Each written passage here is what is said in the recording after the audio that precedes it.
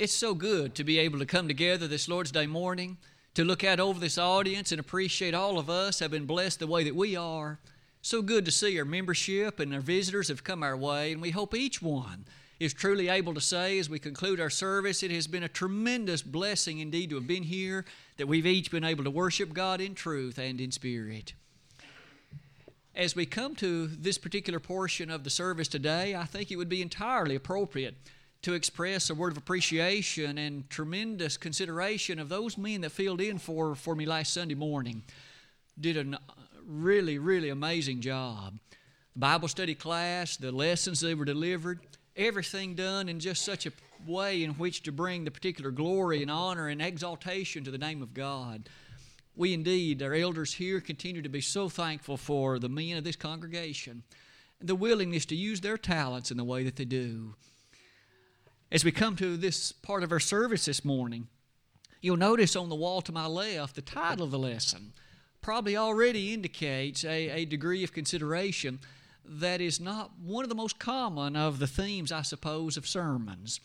However, it is one, I believe, as you and I shall discover, it is found in the Word of God, and therefore it's worthy of our attention this morning.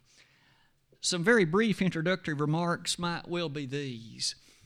We are so very well aware as we read the pages of the Word of God that the concept of fellowship is of basic and fundamental significance. The concept of fellowship, and we will develop that a bit in just a moment, is a very far-reaching thing. So much so that not only is it by itself a tremendous and remarkable blessing, but with it comes an amazing responsibility. A responsibility that must be looked upon with care and that must be carried out with a great deal of diligence. Surely, as you come near the close of that then, we will look at both sides of that, beginning in a somewhat abbreviated series of lessons beginning this morning. Today and next Sunday, we will cast the spotlight on this whole topic and idea surrounding fellowship and withdrawal of such a thing. What does the Bible say about it?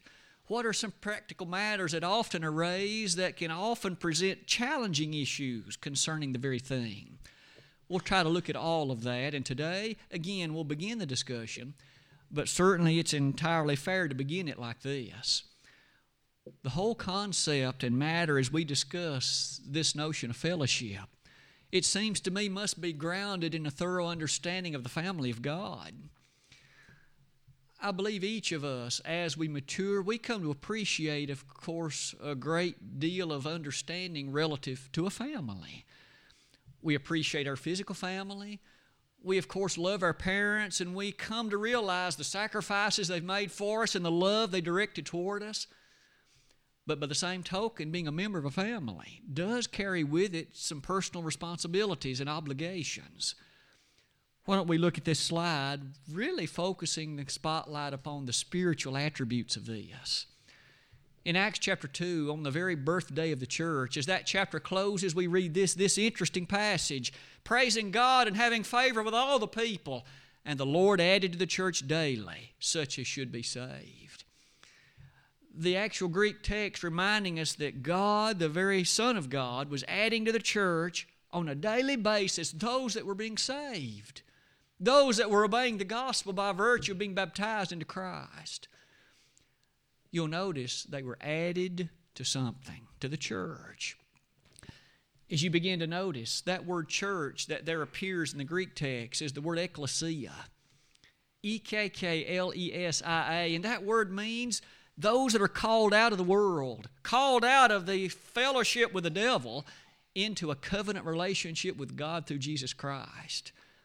They are thus extremely highly exalted in the sense of what they've become. They're now the servants of God, and they're members of the family of God.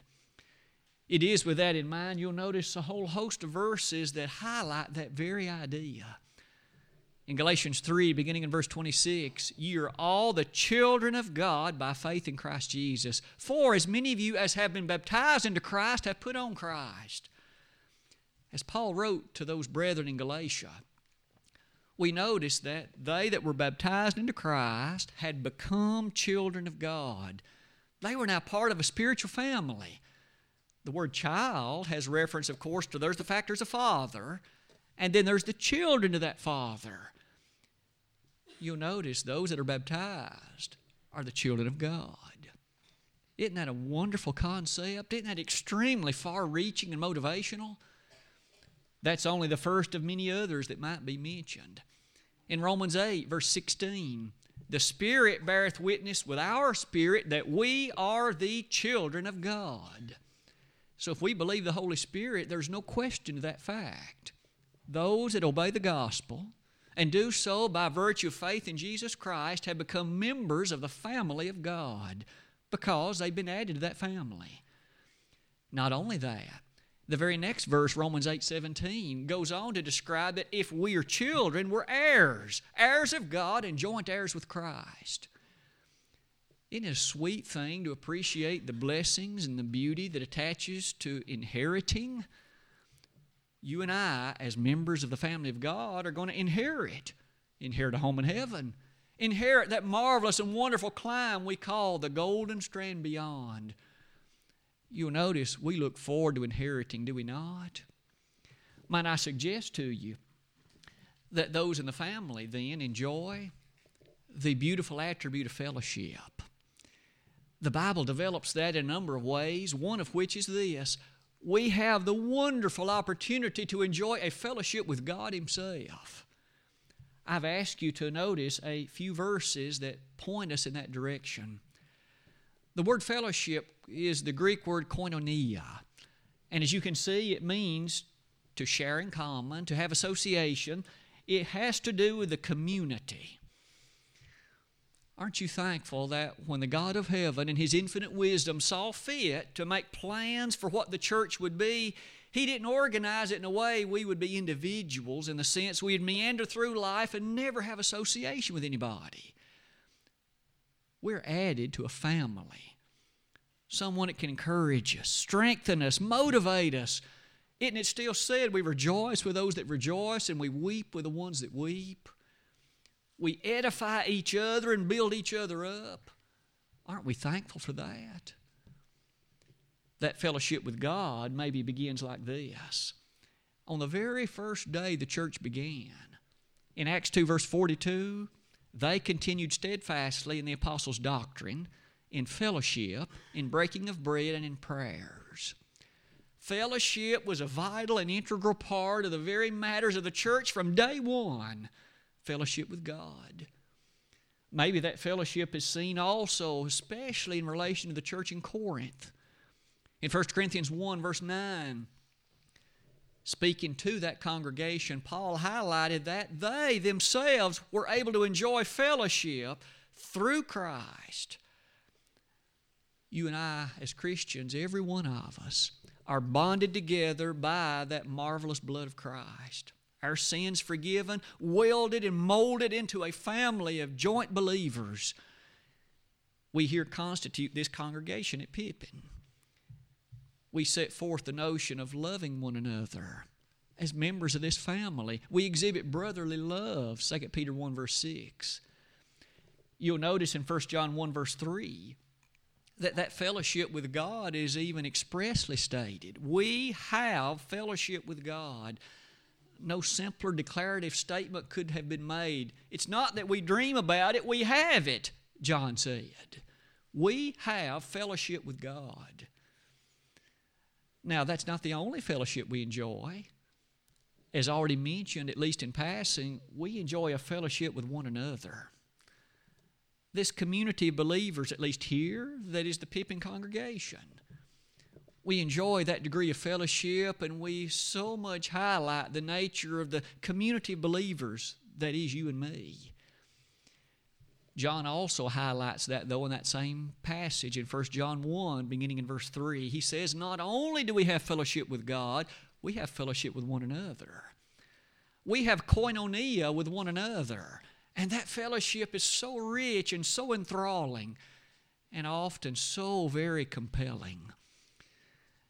As we sing and encourage each other, as we set before one another the proper example of righteousness, and on occasion as we even warn and rebuke one another when someone goes astray, that's not done out of an attribute of anything that's ungodly. It's done because of love.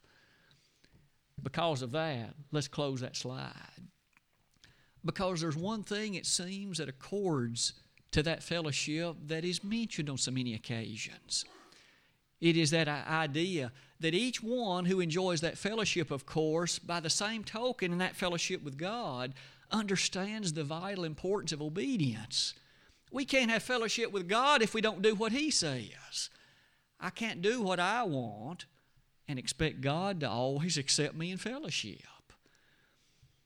In Romans 6, verse 17, but God be thanked that ye were the servants of sin, but ye have obeyed from the heart that form of doctrine which was delivered you, and being made free from sin, ye became the servants of righteousness. Here were those in Rome who at some former time had been the slaves to sin. And Paul said, God be thanked that that's a part of your past now. You now have obeyed that form of doctrine delivered you. And in so doing, you have been made free from sin and become the servants of righteousness. That's characteristic of all of us as Christians. There was a time we were slaves in sin too.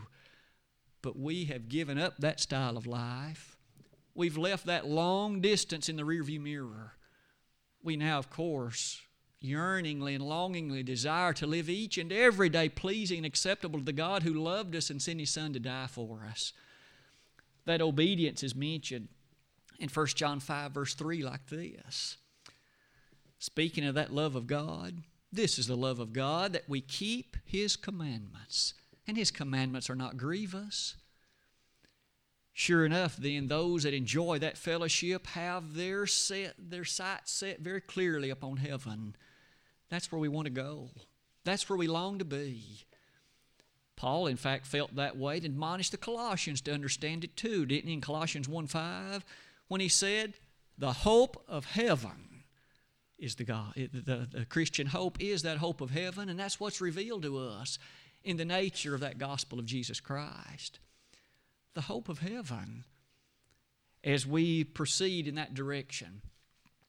This concept of fellowship as we've seen it developed on that page, fellowship with God, fellowship with one another.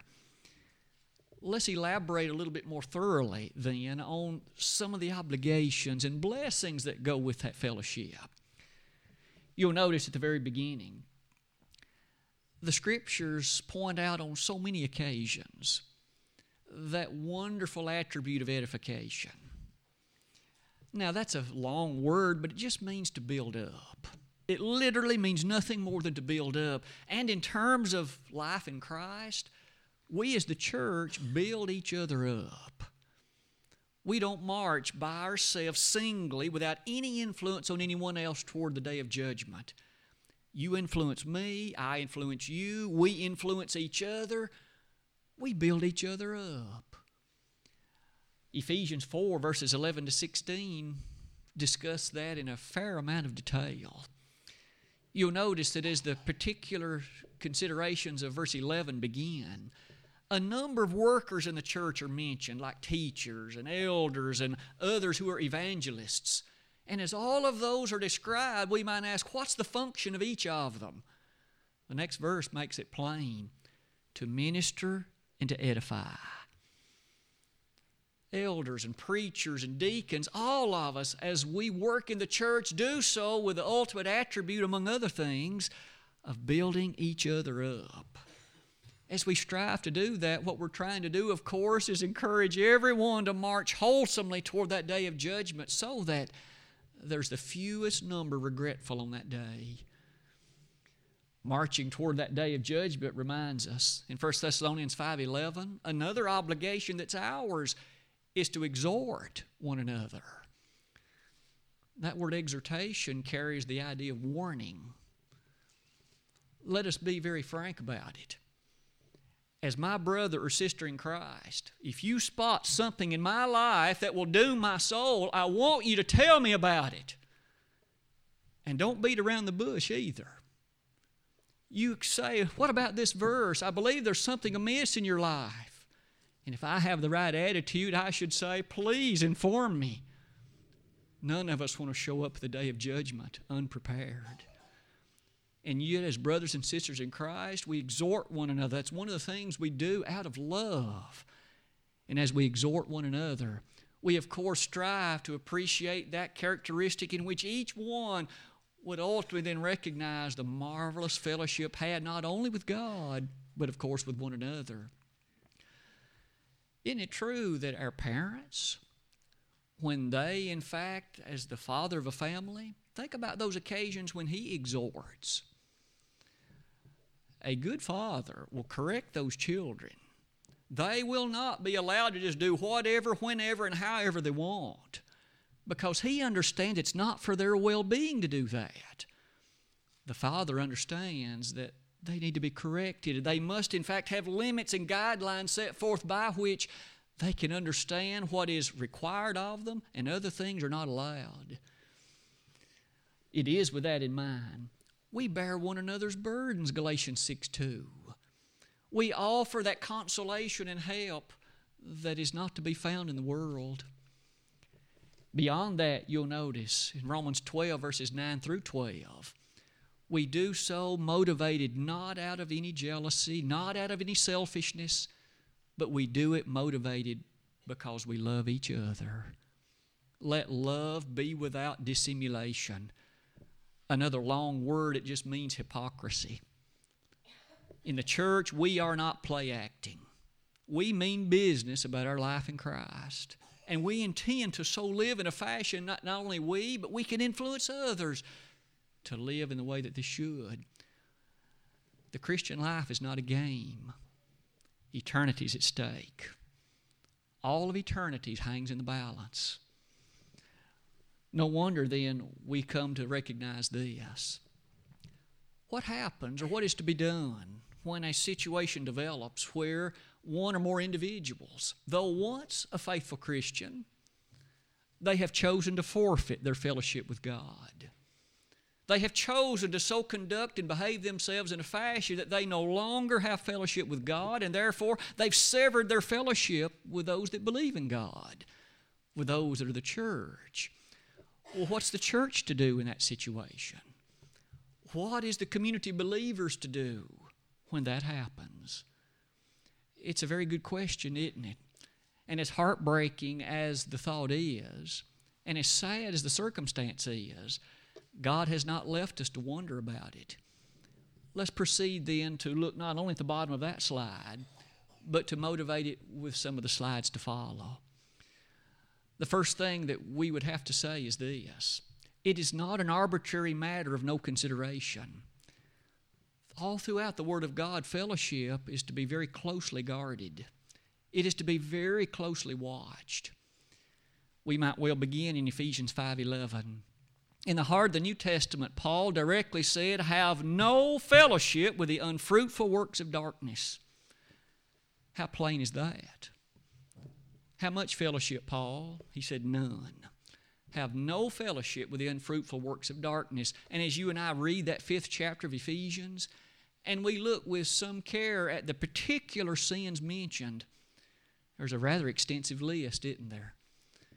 But we can at least begin to notice that it was serious enough for the Holy Spirit through Paul to admonish a very close watch on the fellowship. That's not the only one. In 1 Timothy 5:22, as Paul addressed that preacher named Timothy, wasn't it true that to him he said, "Do not be partakers of another man's sins"? So if someone else is guilty of these behaviors, these things that are sinful, then if you and I endorse them or at least do nothing about it, we're a party to their sin. That too is a serious issue, isn't it? We're reminded through the Word of God in passages like that one, as well as Romans 1, verses 31 and 32, that issue of fellowship has serious obligations. Maybe finally in 2 John, verses 9 and 10. Though a one chapter book, John had these interesting things to say. "Whosoever transgresseth and abideth not in the doctrine of Christ hath not God." So here's an individual who has chosen to go beyond the truth of the Bible, living outside that realm of safety with regard to heaven. John said, the one who has done that does not have God. Though he once did, he does not any longer. And not only that, he doesn't have Christ. the blessed sacrifice of the blood of Christ isn't helpful to him at that moment because he's living in defiance of it. You'll notice in the next two verses it is said, don't you bid Godspeed to that man. Don't you endorse what he's doing by, in fact, pretending that there's nothing wrong with it. With all of that said, that slide closes then by noticing some commandments that God gave. We'll only notice two, at least at that point, and then look at some other slides that develop it a little differently. In Romans 16, verse 17, near the close of the Roman letter, as Paul wrote to the church in Rome, it was to them that he said, mark them which cause offenses and divisions contrary to the doctrine which you have received, and avoid them. Now you'll notice in that were a few verbs. First is mark. You've got to identify these individuals. You've got to know who and what they are. Mark them. Mark who? Those that in fact are supporting, are those that are causing these divisions and offenses. And then he says, avoid them. Now that, of course, could be developed in some interesting ways, and you and I shall do that between today and next Sunday. But might we already notice that was a straightforward commandment. He didn't say you might think about this. He didn't say you might consider this. He said do this. In the Greek, that's an absolute commandment.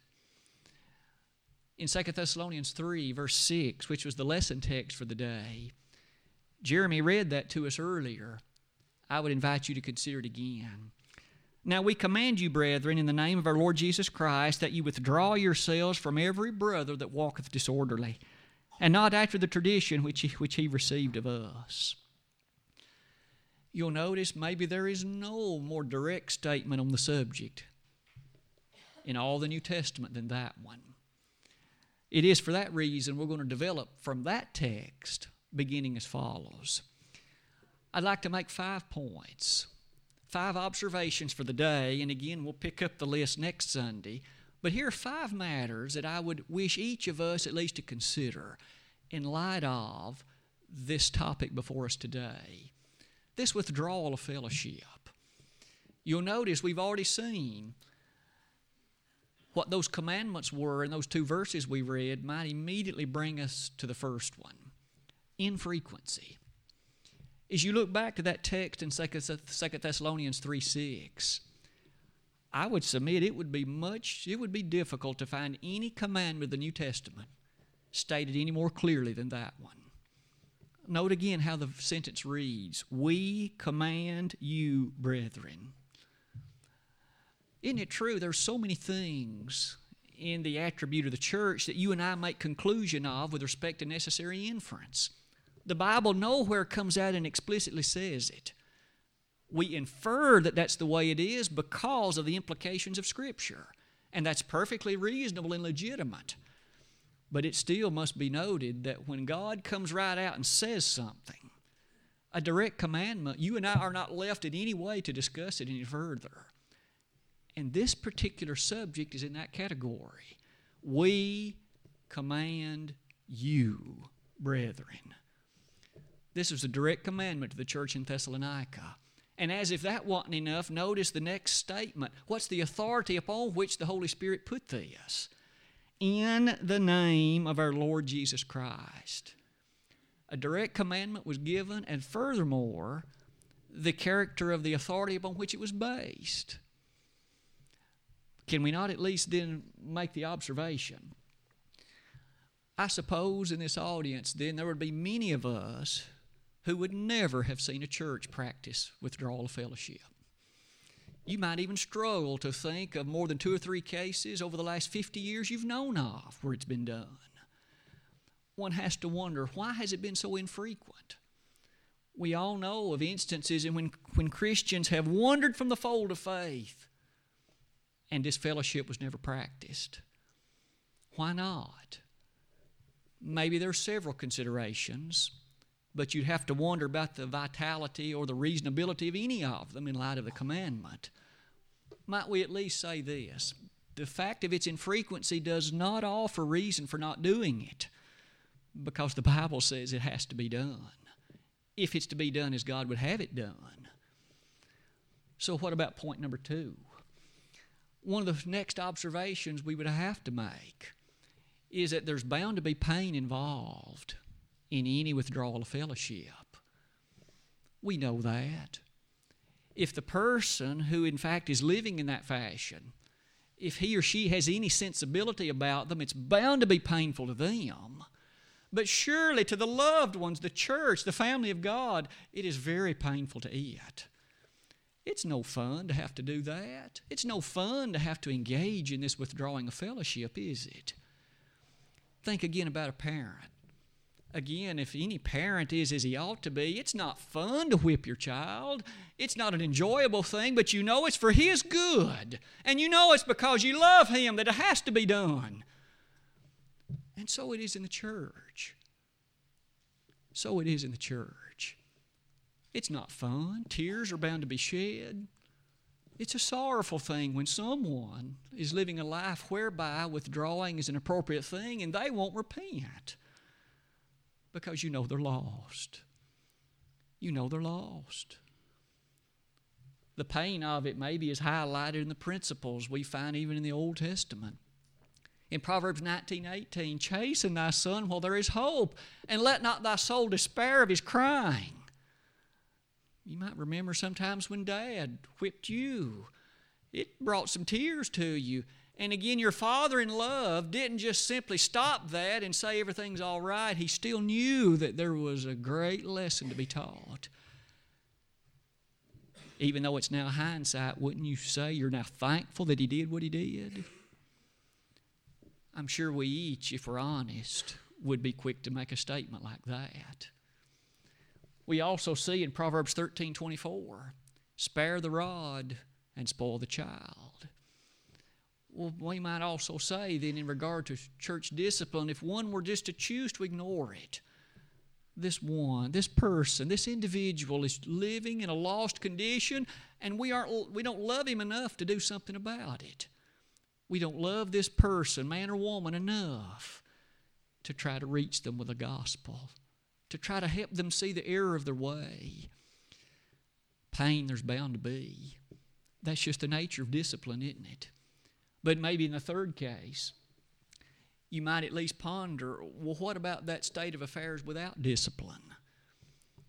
We've seen then in the family, if parents choose not to discipline, we all recognize that more likely than not, those children are going to grow up thinking they're the privileged ones and they won't have much respect for authority, be it in the school, be it in the home, be it anywhere else, even in the church. It is in the home, you see, that they come to appreciate the faithfulness and fidelity of discipline. In Proverbs 29, verses 15 and 17, we have, even on that occasion, a couple of statements reminding us about what happens in the home. A child left without discipline is a child that'll bring shame to his mother. Isn't that true? He'll bring a bad consideration of shame on what the family has stood for, what they have lived, in fact, to be. In the church, this matter of discipline takes us to 2 final comments of the day today. Point number 4. What is the nature of disfellowship? What is the nature of withdrawing fellowship? This perhaps is one of the most misunderstood elements and topics of this entire subject. So it seems to me very worthy of considering it with a fair amount of emphasis. Again, what is the nature? What is accomplished by virtue of it? Now, may I say that in many ways, next Sunday we'll try to build the details of how it's done. But at least, what is it? First thing to notice is withdrawing fellowship does not condemn the person from whom the fellowship is withdrawn. That person is already lost by the way he or she is living. The withdrawing of fellowship is not a statement that makes that person lost at that point. That person's already lost. The withdrawing of fellowship is involving a situation when a person refuses to repent. A person in sin will not repent. They know they're in sin. It's been brought to their attention. They're living in a lost condition, but they refuse to change. They refuse to do that which the Bible commands. They have long since apparently forfeited the desire to do that which they once appreciated. Again, when a congregation withdraws fellowship, it's not that at that point they then move that person from another statement into a place of being lost. The person is lost after they've been withdrawn from, just like they're lost before it. That's what the disfellowshipping does not do.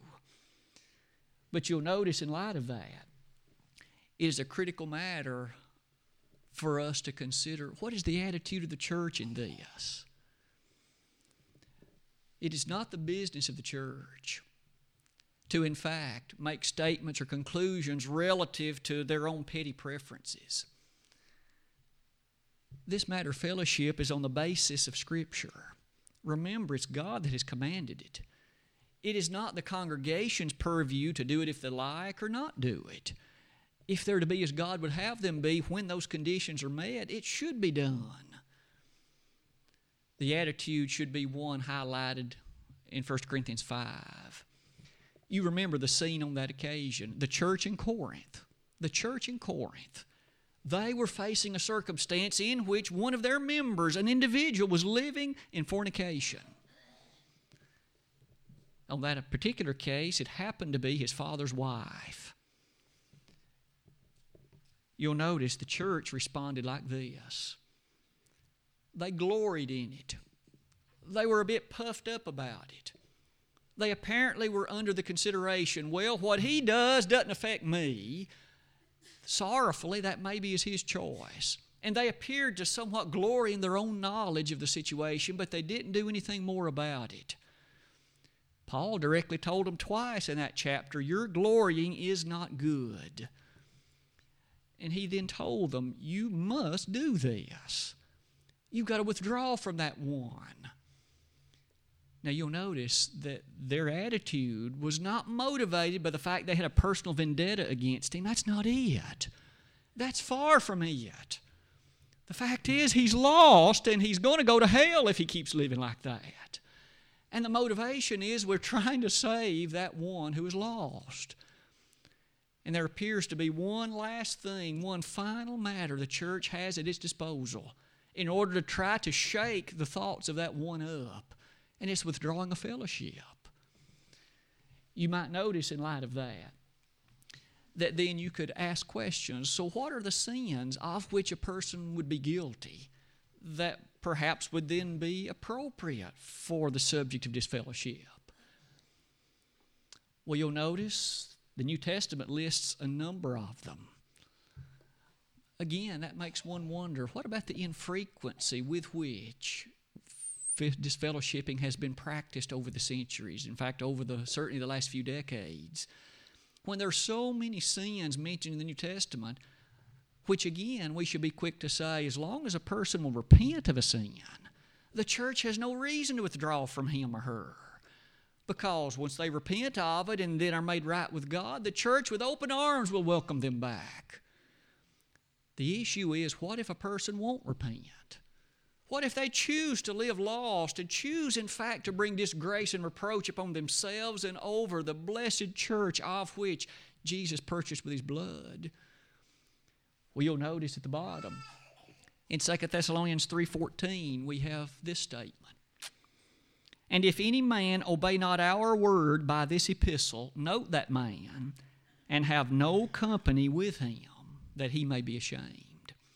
So first, if a person teaches and endorses false doctrine, Paul there directly commands, you've got to withdraw from that person. So there's one of our first explicit statements. But that's by no means the only one. What about those who promote factions and divisions?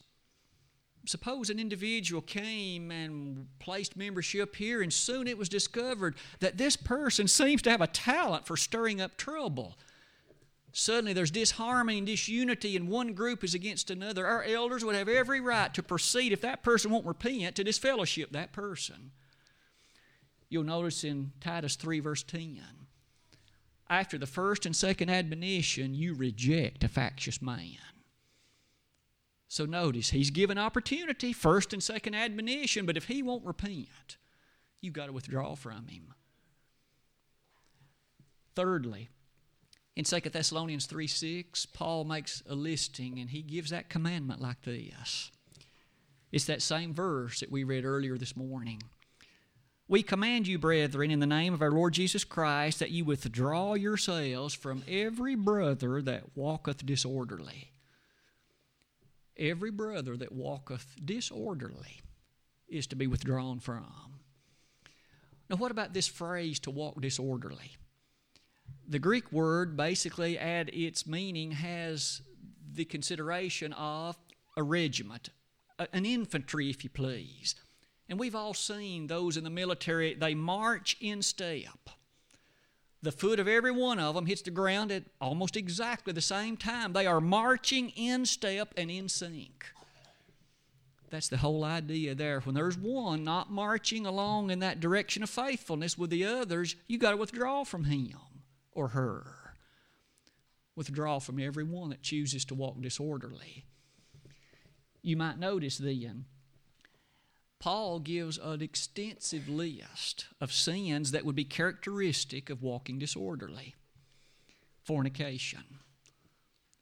If a member chooses to live in fornication, the church would be under obligation to, again, not just allow that to happen without any recourse of action, because, again, the person's lost.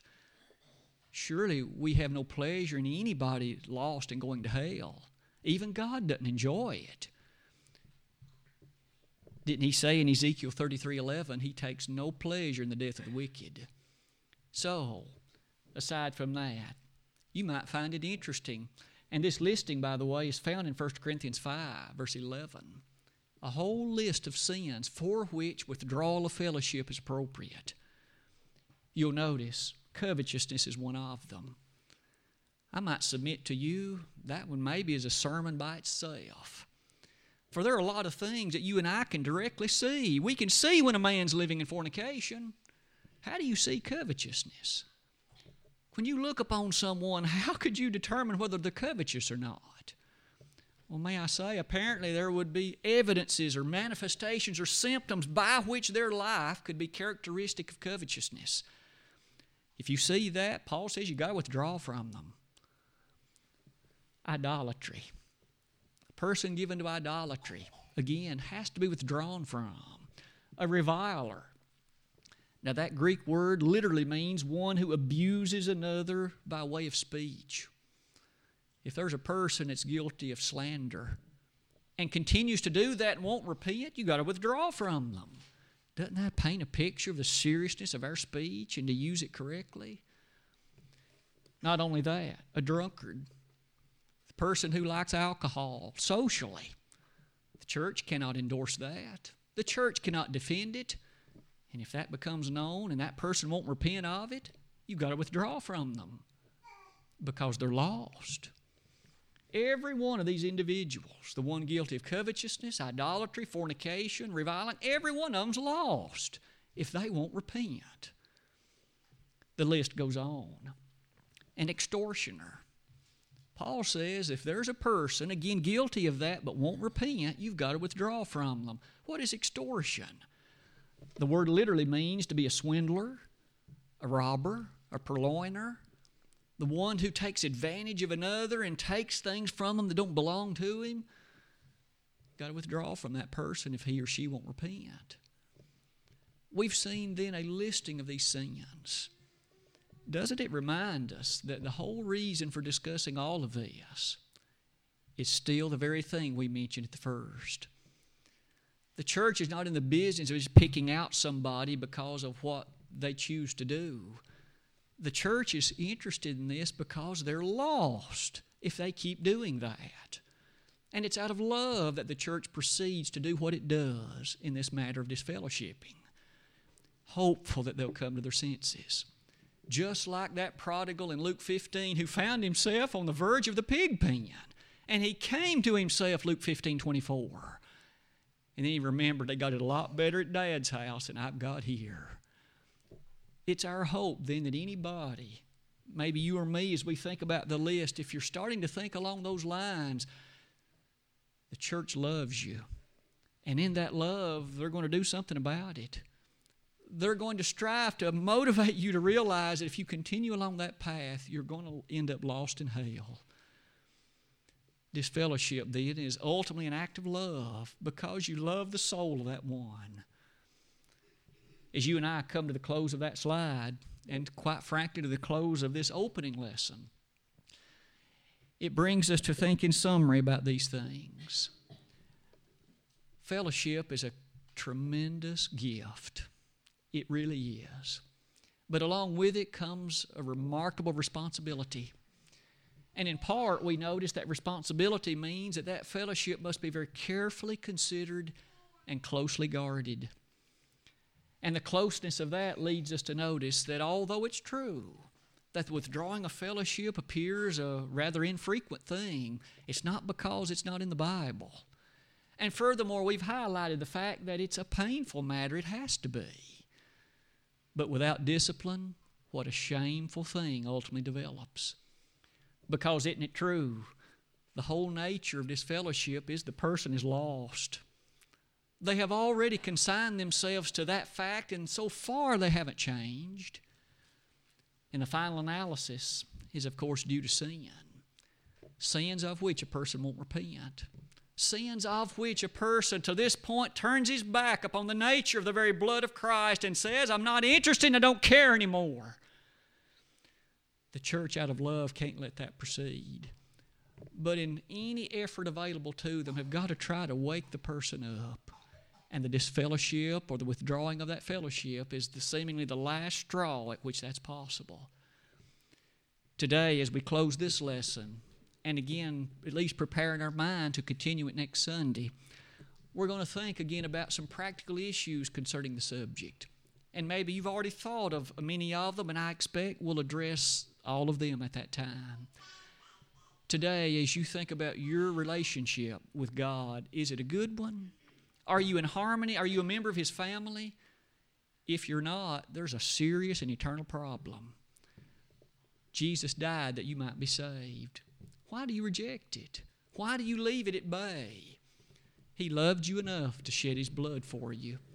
And the church at Pippin loves you enough that we want to do anything we can to encourage you to be faithful. The invitation is now extended if there's one or more in the audience and you're not right with God. Maybe it's because you've never become a Christian. Never yet have you been immersed into Christ. We'd be delighted to help you and rejoice with you today. You need to believe in Jesus, repent of your sins, confess His name, and be baptized. If you have known the joy of that, but you have since become unfaithful, you have begun to live in a way that has brought reproach and shame on you and upon the blessed Savior that died for you. Think about the proverbial tears streaming down Jesus' face this very day if you're an unfaithful Christian. He died that you would be saved, and yet you knew that salvation at one time, and now you have wandered far from it. We would be happy to pray to God for you. We'd be happy to, in fact, along with you, confess those sins to God, and He's promised to forgive them if you will but confess them to Him and beseech our prayers to Him. If we could be of help to you today along that line, we'd be delighted to help you. As we close this lesson today, let's extend this invitation by simply saying if there's a way we can help anyone in the audience in these ways, don't delay, but come now while together we stand and while we sing.